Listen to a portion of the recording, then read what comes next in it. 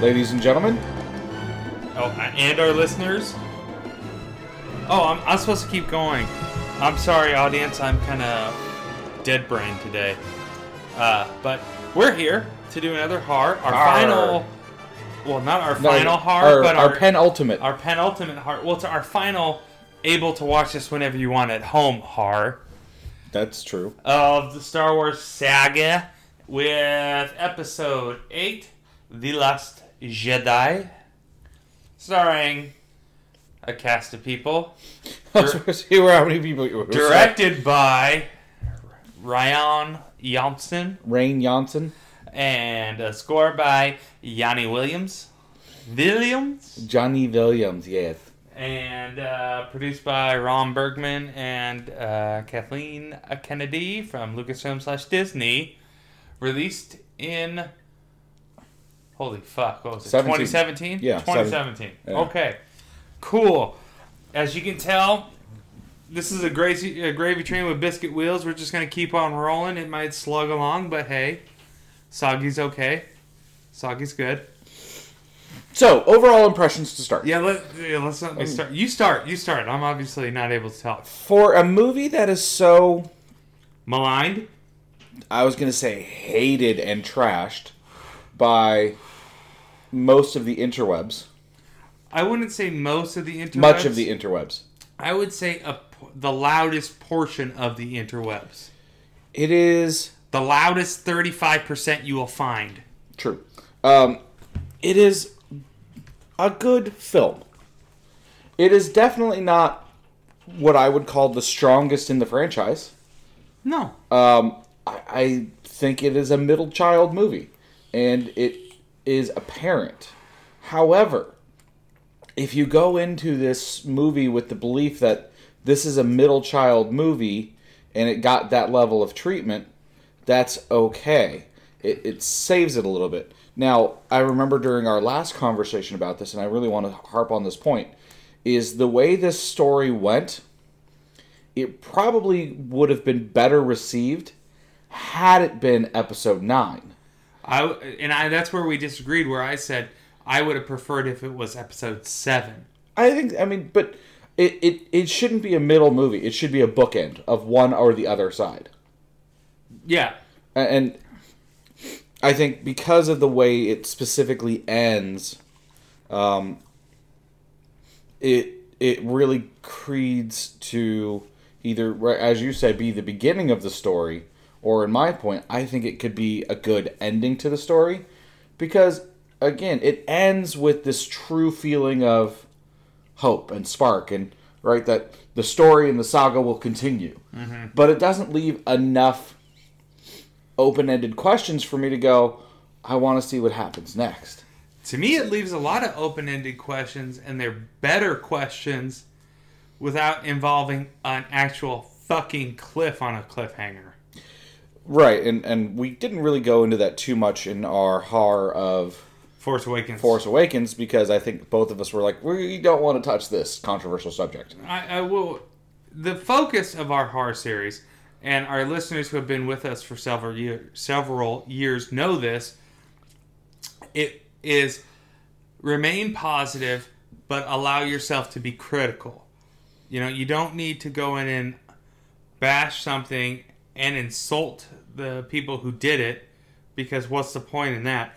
And it really is the lessons learned from the fucking echo chamber internet after this movie came out. Yeah. Was what really sparked us. That's what helped us be more accepting of Discovery until it got to a point that we were really enthused about it based off a story. Like, we were still critical, but we got to be more enthused when the story got to be more engaging.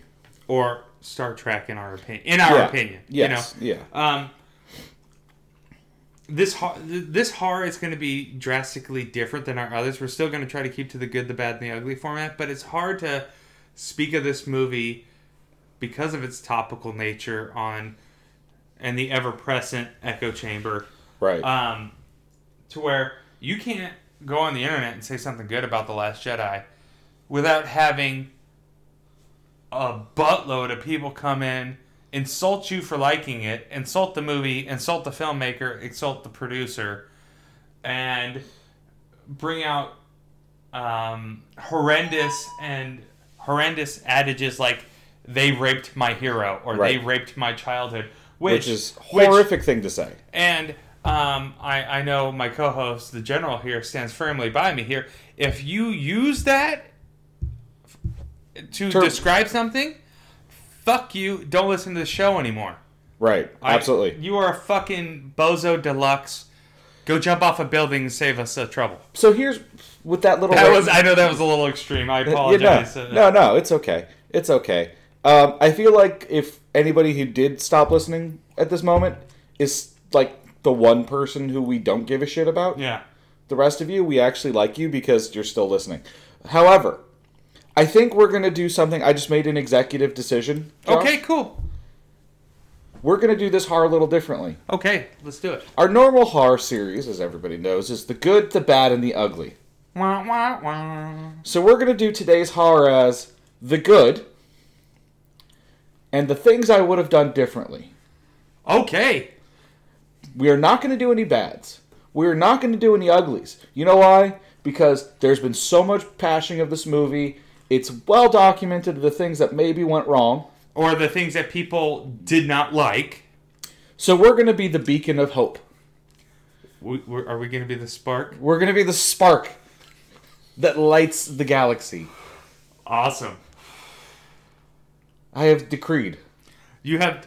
The General has put forth standing marching orders? I have made a general order. Okay. Get it? Do we want to have it be more freeform, or do we want to stick with the things we think could have been done differently first, or go with the good first, or do you want to intermingle? Let's do it the good.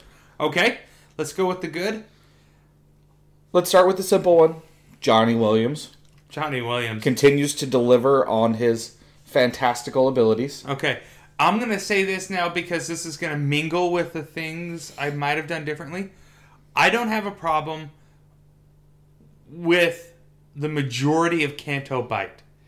I love John Williams' score for Canto Bight. Right. It's got that Caribbean feel to it, and it actually has musical homages to the sci-fi cult classic Terry Gilliam flick, Brazil. Okay. And so there's a lot of good, like, that just builds rapport with me and my cinephile and film score nerddoms, you know? Right.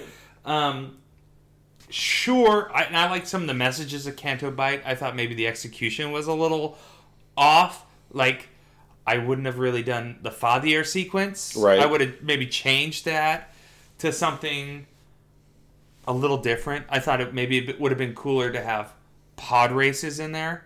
You know, like something that tied back to past Star Wars films. Well, or maybe I don't know, Tauntaun races. I would have loved. Tauntaun races would have been fun. Would have been fucking awesome. However, I have to say, I think and again, this is something you and I have talked about before.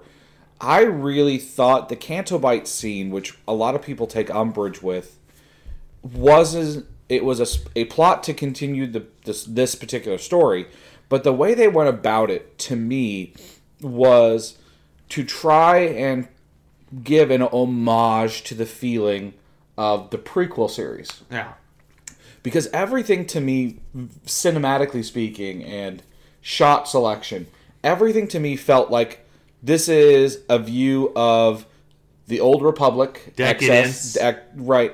And, just kind of how that all felt and the ridiculous nature of it and the individual and corporate greed. Like, there was that kind of message. Yeah, it very much felt like a nod to the prequels. And as I said previously, because we technically have done this horror before. Yes. So you feel free to go back and listen to that. We were much more critical then. And we had guests. We had guests, that's right. I felt as though it just made me appreciate the prequels significantly more after watching this. Yeah. And I do like the message that there are people who profit and benefit from war, Yeah. Maybe it was a little heavy-handed, but I think sometimes in a movie that's in a franchise that's supposed to be geared towards young people, Right. it's okay sometimes to be a little heavy-handed because sometimes nuance and subtlety is lost. Now, Yeah. I will entertain the argument that subtlety and nuance is good because then it provides lessons learned to come later on. Later on to be discovered and not just bam, absolutely. Here you go. Well, one of the things I especially like about the way they did this is Benicio. No, it's not Benicio del Toro. Yes, it is. It is. Benicio. Okay, It's right, DJ. Yeah. Benicio del Toro's character is obviously a critical role to the way this story plays out. Yeah. But I love the way, as they're on the ship talking about it, right? I think he is a critical piece of Finn's development into the future. Which audience, there was character development in this film, despite what people say. Finn's character develops a lot in this movie. Finally. I mean, because you got to think, let's look at big picture here. This movie is a direct continuation to The Force Awakens, which never has happened in a Star Wars movie before. There's always been years, or at least a year, in between the movies. Right. So there's stuff that happens so that you can present a character that's learned their lessons from whatever the previous installment was. Whereas this one, we're talking days. Right.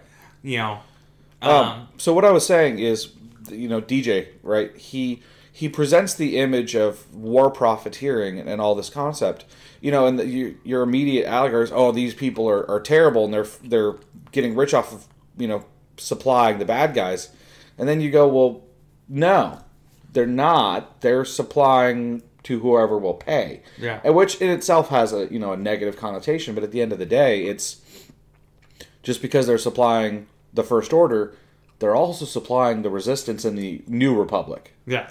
Until the New Republic is no longer. Was no longer, yes. Yeah. Yes, but I also like, if we're sticking on DJ, which I think is a good thing, is not all smugglers or rough characters in the Star Wars universe have a heart of gold. Right. This is not your Han Solo. This is not your Lando, who has to do what they have to do to survive, but when push comes to shove, they're gonna really do the right thing. Not everybody does what we consider the right thing, and yeah, DJ is a perfect example of a realist. He seeks to serve his own self-interest. Right. If it benefits him to help you, sweet, he'll do it. And you know what? He might even feel good about it. But the moment it doesn't benefit him, sorry, I got to think of my own ass. Right. And that is ultimately great lessons for people who are trying to actually look at this movie for more than... I feel like this movie has a lot more substance than people give it credit. That's kind of where I was going with that. Yeah, and I think in terms of Finn's character development, he still was the guy who didn't... Okay, he found out he didn't like the First Order and didn't want to be there. But he didn't want to join the Resistance. No. He didn't want to be a good guy. And then he had compassion and feelings for Rey because he felt there was a similar person trying to escape or should try to escape whatever their life situation is. Yeah. And then they went through some shared fucking trauma. Right. And what happens when you go through shared trauma with somebody? It bonds you. Yeah, and it connects you. So what do you want to do? He only cares about Rey. Okay, I'm going to do this and I'm going to do these things for the Resistance, not because I want to join you, but because if Rey comes back, she could walk back and get killed. Right. And by the end of the movie, and after the lessons learned from DJ and the values learned through a grieving Rose Tico, right, he learns no, this is where I belong, and maybe I should and can be the hero that this person thinks I am. Yeah. Or that my buddy Poe is. Right. And I mean, there's so much to unpack with Rose. All great. Yeah. It's her first talk good, talk fun, talk like that. Yeah. This movie has a lot of awkward humor in it. Oh my God, does it have so much awkward humor? But I want to say this right now because I need to have one little critical thing of things I would have done differently. Okay. And this will echo a sentiment that goes back to our prequel reviews. Uh-huh. And I think a little bit into TFA / Return of the Jedi. Right. This movie would have benefited a little bit more with maybe 10 to 15 seconds trimmed off of a few things. Right. And I'm thinking, like, I like the Poe Hux General Hugs thing. Yeah. But it goes on for 2 to 3 beats too long. Right. Like, it could have benefited and retained funny by being cut just a little bit shorter. Yeah. You know, not going full Monty Python. Right. You know, like not going... And it's not Monty Python, you know. But you know it is Python-esque. Yeah, but it could have benefited from just... Like, let's just trim about 15 seconds off of this conversation. Right. You know? Or, you know, I love the Luke Skywalker and milking of the Sala Siren and drinking the green milk. And staring at Rey the whole time. Yes. But even that, and Rey's reaction and looking at the Sala Siren's reaction, could have benefited from about 5 seconds trimming all around it. You know, like, again, and it's a constant criticism I have with the editing, is that, you know, less is more. Right. Less is more. It's funny. I like it. It's well executed. But we could just, you know, just trim a little of that fat. And again, this kind of goes back to some of the things we've talked about in the kind of the past, is that the need for these movies to be 2 hours long is unnecessary. Most of these movies would be better at 1:45. Yes. If you forced them to trim it down to a point where what matters stays and anything excessive gets trimmed down, you know, that 15-minute gap, it doesn't sound like a lot when you're talking a 2-hour runtime, but that 15 minutes forces them to pace it differently.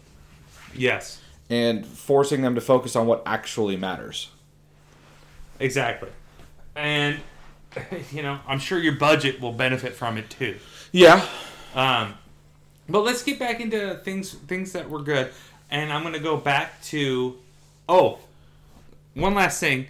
Because this is also a format where we can address a couple of the criticisms. Yes. And people that did not like Benicio del Toro's stutter, if you're looking at the finger to blame on his stutter, that's Benicio del Toro. It wasn't written in the script that way. He came up with that, and he thought it'd be funny and cool and give it a unique character. And it does. It does. Some people don't like it. Some people don't like it, but guess what? It differentiates the character. It's a totally unique character, and it makes you wonder a little more about his backstory, so to speak, right? It gives you a question of, like, okay, it's not just this kind of greasy guy they meet in a jail. There's something more there. Yeah, and so I do... I don't have a problem with it, especially, like, nobody really knows this, but my mom had a lot of speech troubles when she was young, and stuttering was one of them, and it is something that people have to work really hard to get over, and it's nice to see stuff like that represented in the universe. Right? The world isn't perfect. Yeah. And here's my thing. Think about all those kids out there who have one, who've now seen a version of their unique characteristic on film. Yeah. And it's not... it's not like the greatest guy to see. But what I'm saying is DJ is kind of a shady character. Right? We get that. But he's not an affable idiot. He's not somebody who is kind of really a minor character or treated as less than. You know, he is for all intents and purposes, he is a key piece to their success. He is clearly intelligent. Yeah. And, you know, he's got a lot of skills. That's a really good decision and representation choice. Yeah. Now, again, would I call him a role model? No. But he's not presented in a handicapped fashion. Exactly. Okay, another good. I'm going to go into sticking with characters. Yeah. I like Luke in this movie. I like his character portrayal of PTSD, of a person who's made poor choices and has an inability to live with said choices.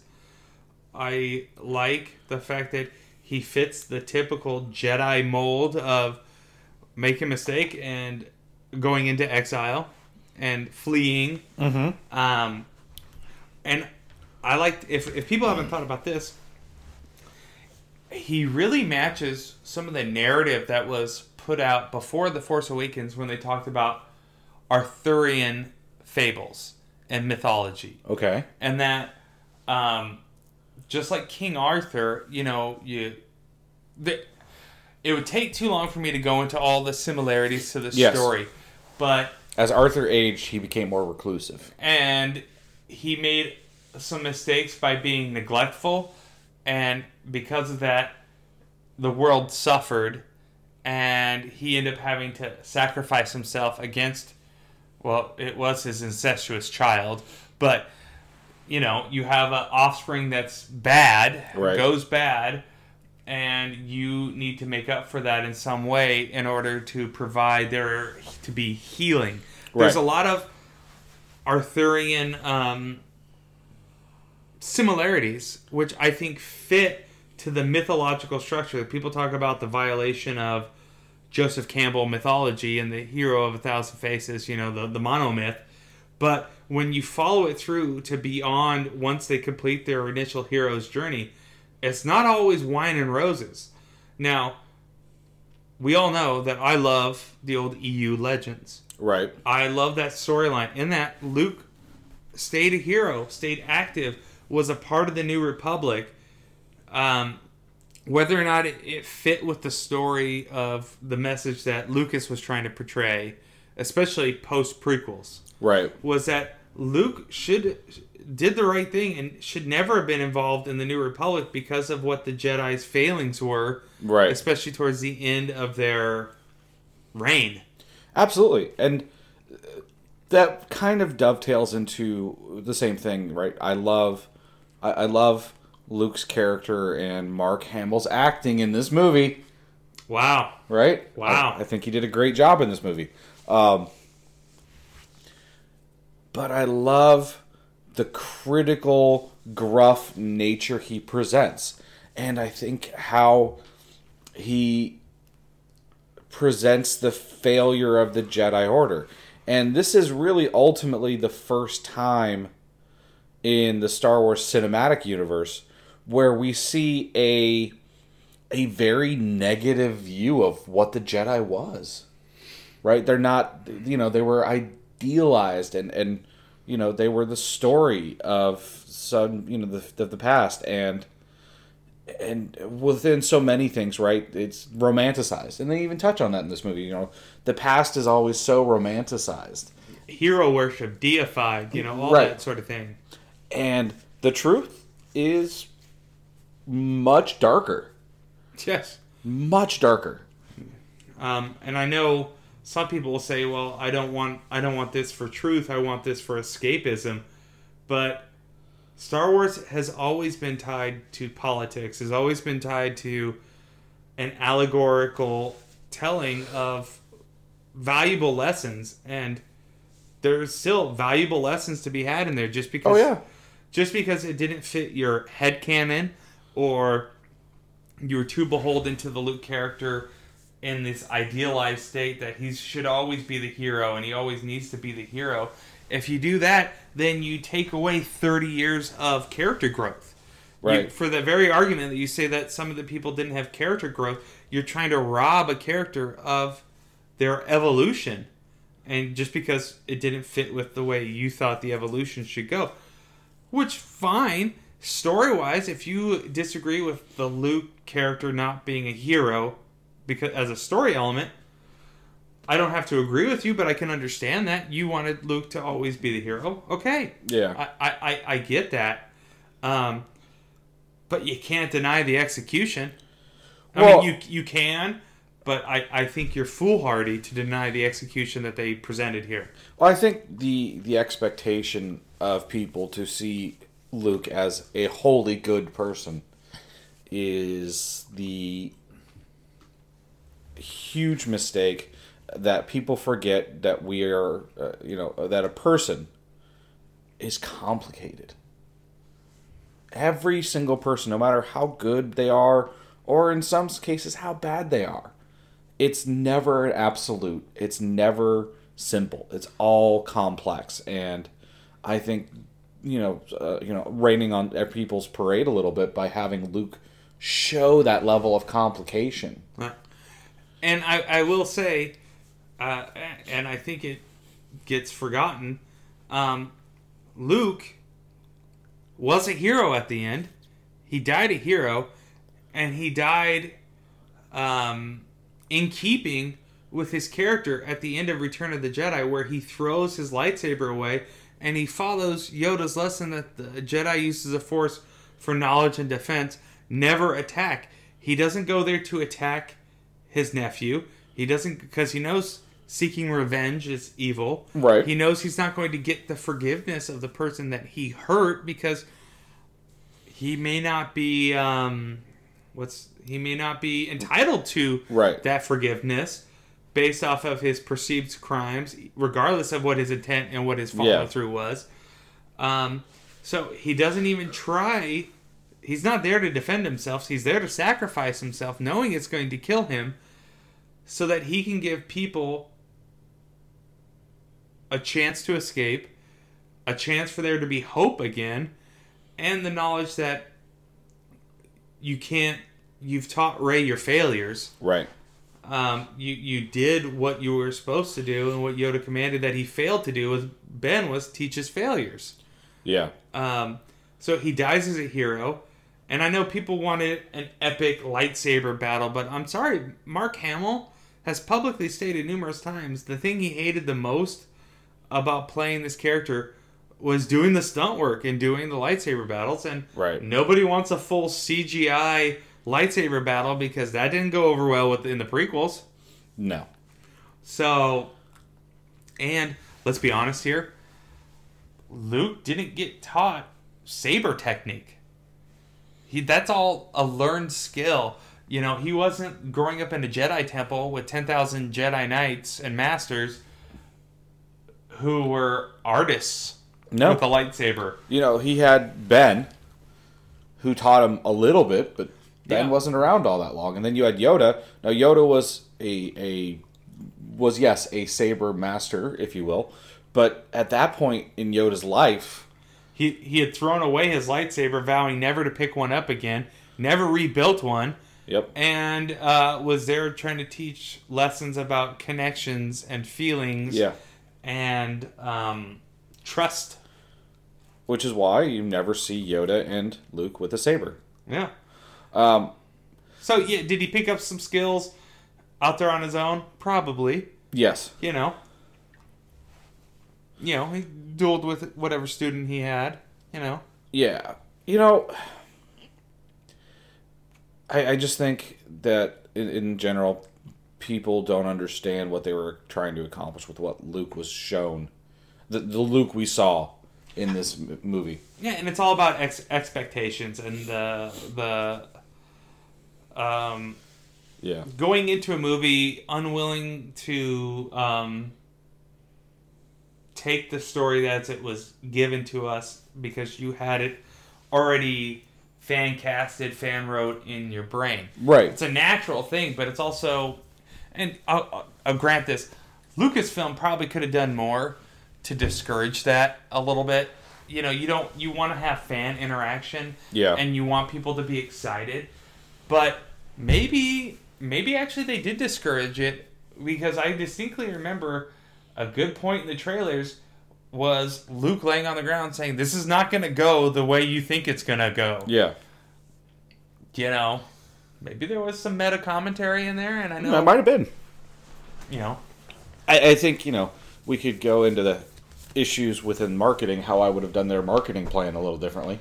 We already touched on it with Solo. Jesus. Yes. But let's move on. Staying in the vein of positivity, yes. I fucking love crazy puppet Yoda. Slightly less crazy, but still nutty. Skywalker, missed you, I have. I liked books you've read. Page turners they were not. Oh no, page turners they were. I like the fact that he can call down he can call down lightning to burn the tree.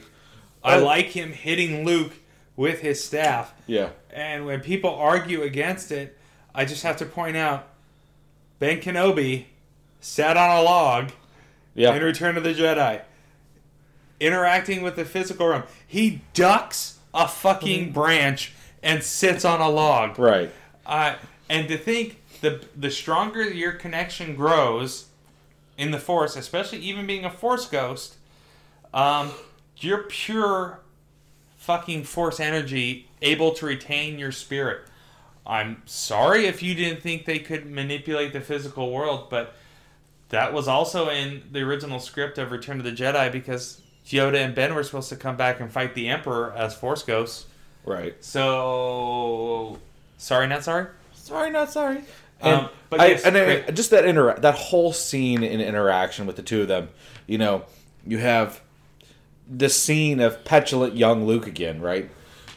Charging head on to do something and then gets into this moment of, I don't want to say panic. Panic's the wrong word, but second guessing and self-doubt. That's the word. He gets into this moment of self-doubt. So what does Yoda do? Burns it down for him. Yeah, he also knows the books are on the Millennium Falcon with Rey already, too. I mean... Yep, because Rey stole the books. Dun, dun, dun. Yeah. I like their fun interaction. And for that lesson that we already talked about, you needed to pass down everything, including your failures. Especially your failures. Because how else can people learn? You don't learn the most valuable lessons from success alone. No. And I think that was a huge piece. Again, this movie, I think, is more laden with real valuable messages and lessons than some of the other ones were. I don't want to say all, because that would be too No, I think open. there's a lot of good... I think there's messages, but I think these ones were more... Some of these messages were more adult-orientated. Yeah. And they were, I feel, missed, ignored, or unwanted. That's a good word for it. As sad as that would be, and I know people might hear this and think it's a gush fest on it, but I think we have shown a couple things here. I have more, but I feel like I feel like for people who want nuance and subtlety, this movie was nuanced and subtle. Oh yeah.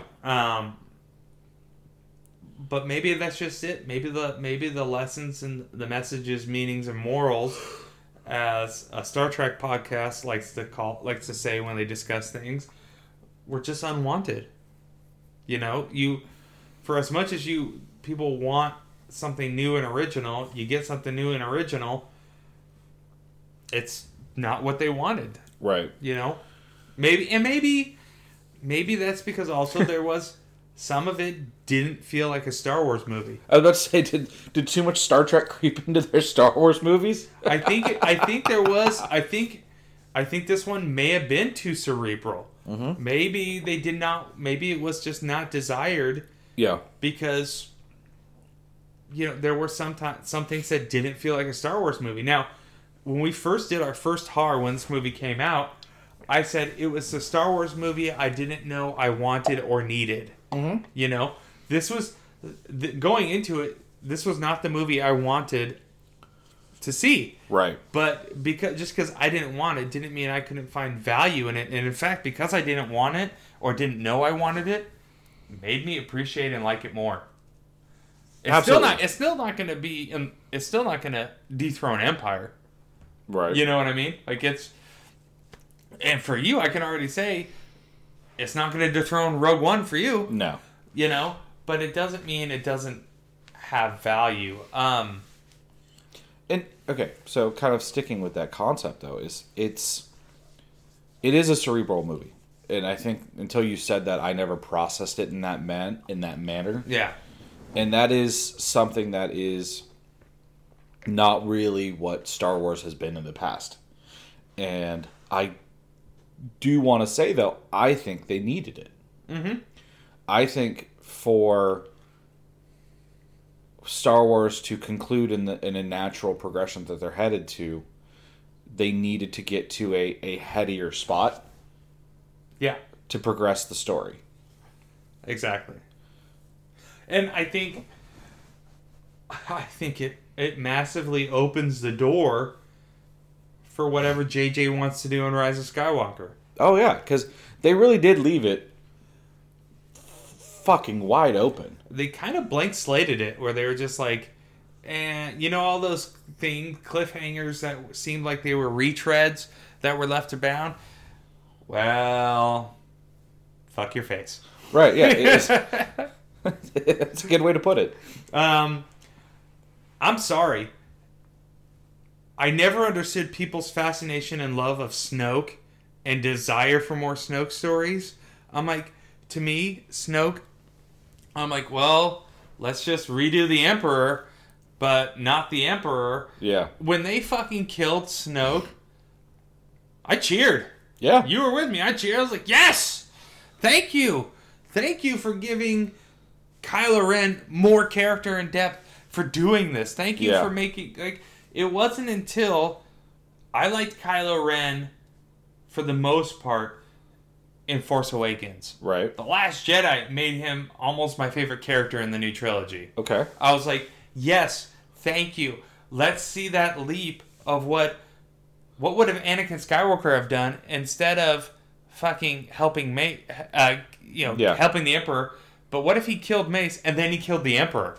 You know, or what if he found out that was a lie and he didn't know the secret right then? Right. And he fucking killed him and said, you know what, I will go Sith Lord, but I'm taking over this bitch.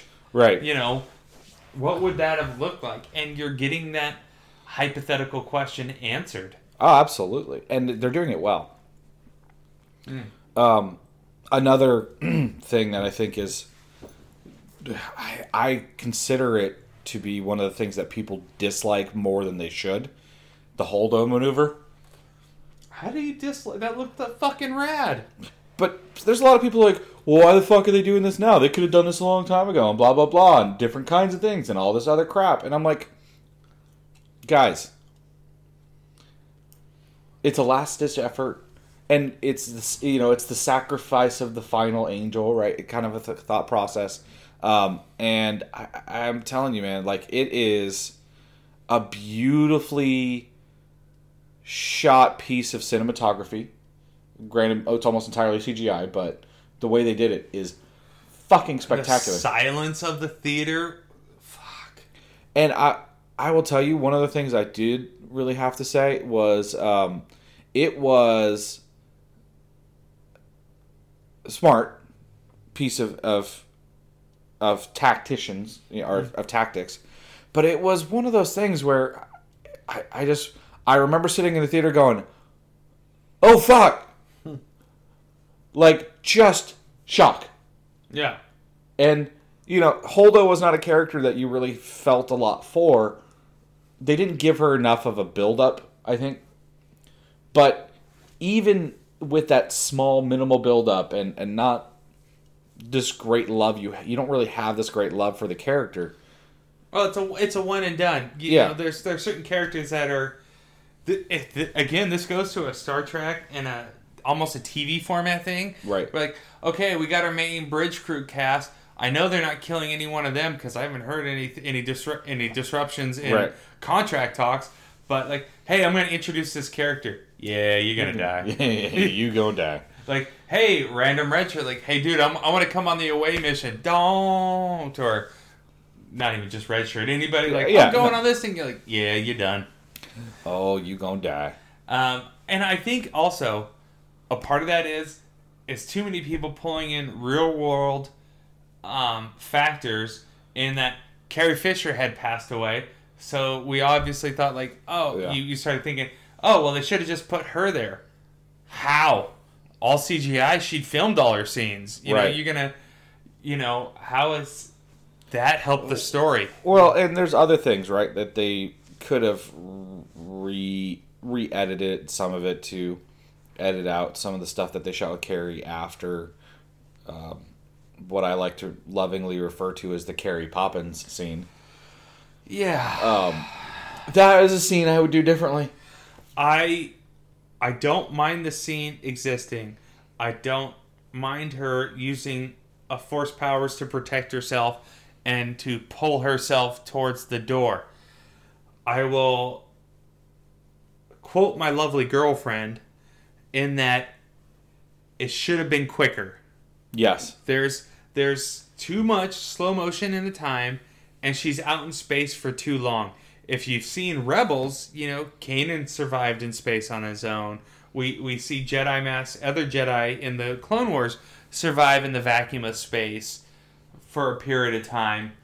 Yes, their physiology may have been different, like Plo Koon, and for Kanan, it was a quick 13 seconds. Yeah. They did not slow that down, but you saw him getting cold. The Leia scene takes too long. To me, it would have been better if it was slower, if it was quicker. Yeah. Quicker. Again, just like in some of the comedy areas, it would have benefited from trimming some of that fat. Yeah. And I think that might be why I refer to it as the Carrie Poppins, because this is a slow, gentle return. Yes.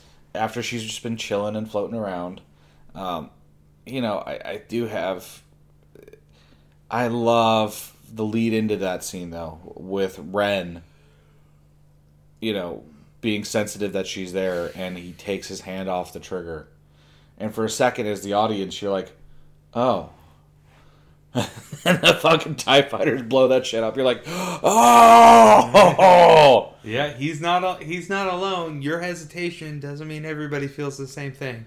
And again, you come back to, that's one of the beauties of this film is it has a lot more subtext and subtlety than you would expect, right? Because in every other Star Wars film, you wouldn't have seen that happen. Yeah. And I think for some people that might be a turnoff, right? But to me, I think it added to the complexity of the story. Yeah. Yeah. And if you had a problem with this scene, I think based off of trailers, you might have a problem with something JJ does, but in the next movie. Which plethora of things that JJ does, we'll see. Yeah. But the good news is we don't have to wait that long. No. A few more days. We're down to a matter of few days. Single-digit days. 4 days. Oh, man.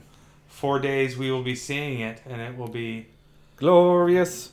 Yeah, I'm trying to figure out if I'm going to go Sunday morning to see it my second time, or what morning I'm going to go see it. But I'm... Alright, go see it again Sunday morning. We're all fucking really busy. We the busy people. We some busy peoples. What else do I want to say about this? I mean, we've scratched the surface. Everything that occurred on... I'm blanking on the name. The Salt Planet. Great. Yeah. Was... well executed. I didn't really feel like there was anything that happened on the planet that dragged. I'll be critical here. I didn't like those ski speeder things. Oh, the mono skis? Yeah. I was okay with him finding old, decrepit stuff. Yeah. Part of me wished it would have been the snow speeders just on the Salt Planet, but you would have had them be... because just like anybody who's lived at the beach and had a car and didn't properly take care of the wax job on it, some rust and all that stuff and some shit doesn't work. I liked those things. There was elements too. Visually, they looked great, especially when the monorail went down and they kicked up the red dust. I did like that. That was very cinematically gorgeous. That whole thing. I do like geologists out there defending the person tasting it, going, "It's salt." Be like, yeah, a lot of times that you could tell something from the texture of a rock, so you put it in your mouth and you taste it. Yeah, right. It's not an unheard of scientific thing. It's like, okay, cool. Yeah. Cool. The fact that it gave me Gareth Edwards, the director, one of the directors of Rogue One, standing next to him giving him the weird look like, the fuck did you just put in your mouth? Right. Type thing. But, come on. It gave me Kylo Ren just screaming, I want every gun we have to fire on that man. And then just, more. Like, you're like, you were still petulant. It's awesome. Yeah, you see how out of control he actually is. Yeah, when General Hux, the guy I criticized for giving that fucking fascist speech to blow up the Hosnian system, is the voice of reason and makes the joke like, do you think you got him? Hey, do you think you got him? Now, okay, I got a question for you. Yeah. Because I remember 2 years ago on our initial review, you did not like the Luke singular shoulder brush scene. Still don't. Still don't? Okay. It would have been, to me, it would have been much better to see him kind of smirk, grab his lightsaber, and give the underhand wave to come at me, bro. Oh, that's too Matrixy. That's too... Yeah, I would have preferred to see that than the brush off, right? It was just... I would have just preferred to see him standing there with a small smirk. And do nothing. I think I would have liked... I could have also liked one of the things where you just... The smirk and the shrug, like... Oh. Yeah. That would have been... Type things. I mean, I like it. I can see people not liking it. And I'm okay if people... artistically don't like it, Yeah, I found that scene to be wonderful, and the one thing I would have done differently, and it's a small detail that a lot of people missed, is the saber that Luke uses in that battle is the saber that was destroyed earlier in the film. Kylo was passed out and didn't see the destruction of it. Well, he didn't see the destruction of it, but it's weird, right? Why would Luke's Force Ghost present with that saber and not his green saber? Okay, I have a story. I have a story reason for it. Okay, let's hear it. After Luke's failure with Ben and him having his green lightsaber there, his hero lightsaber, right? He didn't feel like a hero anymore, and so he vowed, and it's in the novelization, to never pick that saber up again. Okay. He still had it. It's on Octu, but he was never... Well, according to the novelization, it was on Octu. But he wasn't going to use that. And that's the saber that you contemplated killing your nephew with, that your nephew saw you have. Right. It's not going to go well as a distraction, in my opinion, if you present out there with the green saber. That's just going to enrage Kylo more. And maybe... he orders everybody to blow up the base instead of going in there and firing on them when you're trying to draw him out. And we know Ben wants that blue saber. Right. But he doesn't know that. Luke doesn't know that that's what he wants. Well, we also don't know how much... Well, there is a point on Octu where they cut away, but she's filling him in on everything that's happened and why she's there. Right. And why Leia sent him. So I have to assume she told him that Kylo and them fought over it. Possibly. But, I could also understand if people say, you're reaching. Yeah. I get it. But that's why I gave you plausibly. So, we're almost approaching the end of our time when we need to break down our... Rankings? Our rankings. I'm going to say one thing I wish they would have done differently. Okay. Not kill Tally. The Why? A-Wing pilot. Why? You don't get that many blonde females in Star Wars. Everybody seems to be a brunette. True. B, she had that classic aviator feel with the scarf. Like, right. I liked her. I wanted to know more about her character, and I wish she would have been one of the people to survive, because I felt that maybe she could have been a nice addition going forward. Okay. But that's just me. Yeah, I get it. You get it? Yeah. You got it? Trying to think if there's anything significantly I would do differently. Kept Akbar alive. Nah. The truth is, I think... I know people didn't like Poe, saying he didn't have a character arc in this movie, even though he does. He absolutely does. He goes from... And I think that's really obvious, too, right? Because he goes from the gun... the gun-wielding, let's go kill everything guy. The hotshot, brash, maverick, from the beginning of the movie, to the guy holding, thinking critically and holding Poe back. And... Holding Finn back. Excuse me, thank you. Holding Finn back, to him being like, everybody follow me. And, everybody looks at Leia, she's like, what are you looking at me for? And it's not follow me into battle, it's follow me away from this shit. Yeah. And she gets that smirk of, finally. Yeah. Maybe, I don't know. I don't want to put words in their mouth. Maybe they didn't like it because it was Holdo smacking him down the whole time. But, he made some piss poor decisions. Some? Yeah. He's a fucking mutineer. He had the success of Starkiller Base, sort of. He was bailed out of Starkiller Base. Yeah. He needed to learn a hard lesson about leadership. Yes. And about earning the trust of your subordinates. Right. Especially if you're going to be the future leader. Absolutely. I think we're going to see a nice different character in the next one. Possibly. It would be nice to see him become the leader that they've put him on the arc to be. Yeah. Even though, technically speaking, the original drafts, he was supposed to die in the first act. Yeah. So yeah. I think it's... Yeah, we'll see. We'll see how it goes. Let's go to our rankings, sir. You first. I always go first. All right. It's going to be a little weird. Yeah, so it's like going to be Empire, New Hope, a tie for 3 with Last Jedi and Revenge of the Sith. The one that slots into number 3 is which one am I watching right now? Got it. And then we go Return of the Jedi, Rogue One, Force Awakens. No, Solo, Force Awakens, right? Would they have... Whatever. I wrote it down so I could avoid this drama. Yeah, Solo or Force Awakens, and then Phantom Menace, Attack of the Clones. Okay. It never ceases to amaze me how much we both just bottom out Attack of the Clones. Well, okay. I saw... It was a joke. I saw a person write out, the numerical values and says, we love all Star Wars films, Attack of the Clones. Right. I know a lot of people who put Phantom Menace below Attack of the Clones, and I get it. There's a lot of redeeming qualities of Attack of the Clones. I just think Force Awakens is a better...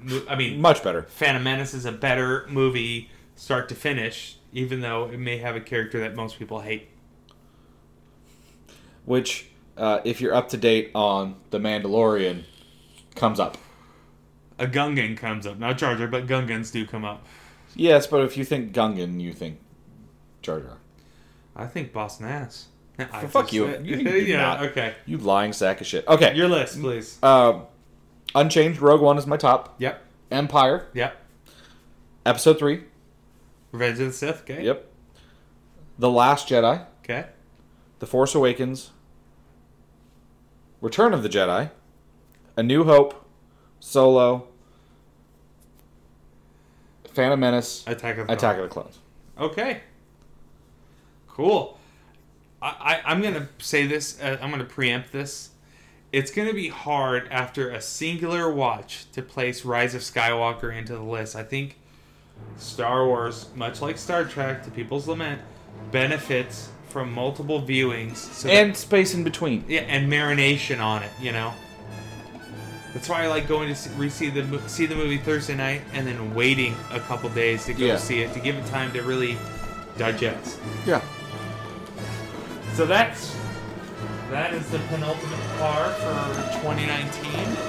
We will have one more, even though it'll be an early horror. It'll be a horror nonetheless.